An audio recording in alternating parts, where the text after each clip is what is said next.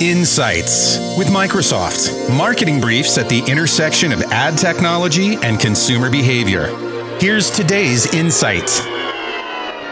Business leaders say they want to be able to use real-time analytics to enhance their customers' experiences.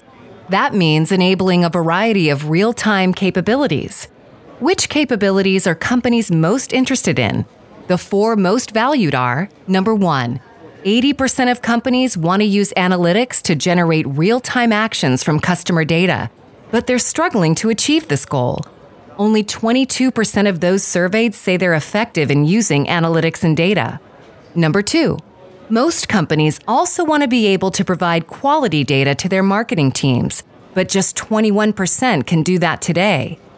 Data management helps transform, integrate, govern, and secure data while improving its overall quality and reliability.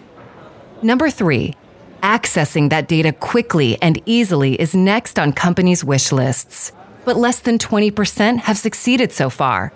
What should this capability look like? It would need to collect customer-level data and then use that data to craft messages, offers, and content performance across web and mobile channels. This would enable not only marketing, but sales, service, and support to engage customers at relevant times along their decision-making journey.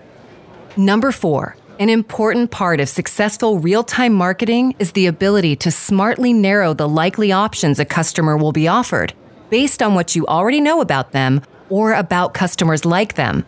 More than 70% of marketers surveyed agreed that they would like to make better real-time use of their customer data. To join the 18% of companies that are already successfully doing that means employing prescriptive analytics. With prescriptive analytics, accurate insights are delivered at the right time, dramatically increasing the reach and value of your data, and enabling you to make evidence-based decisions every day.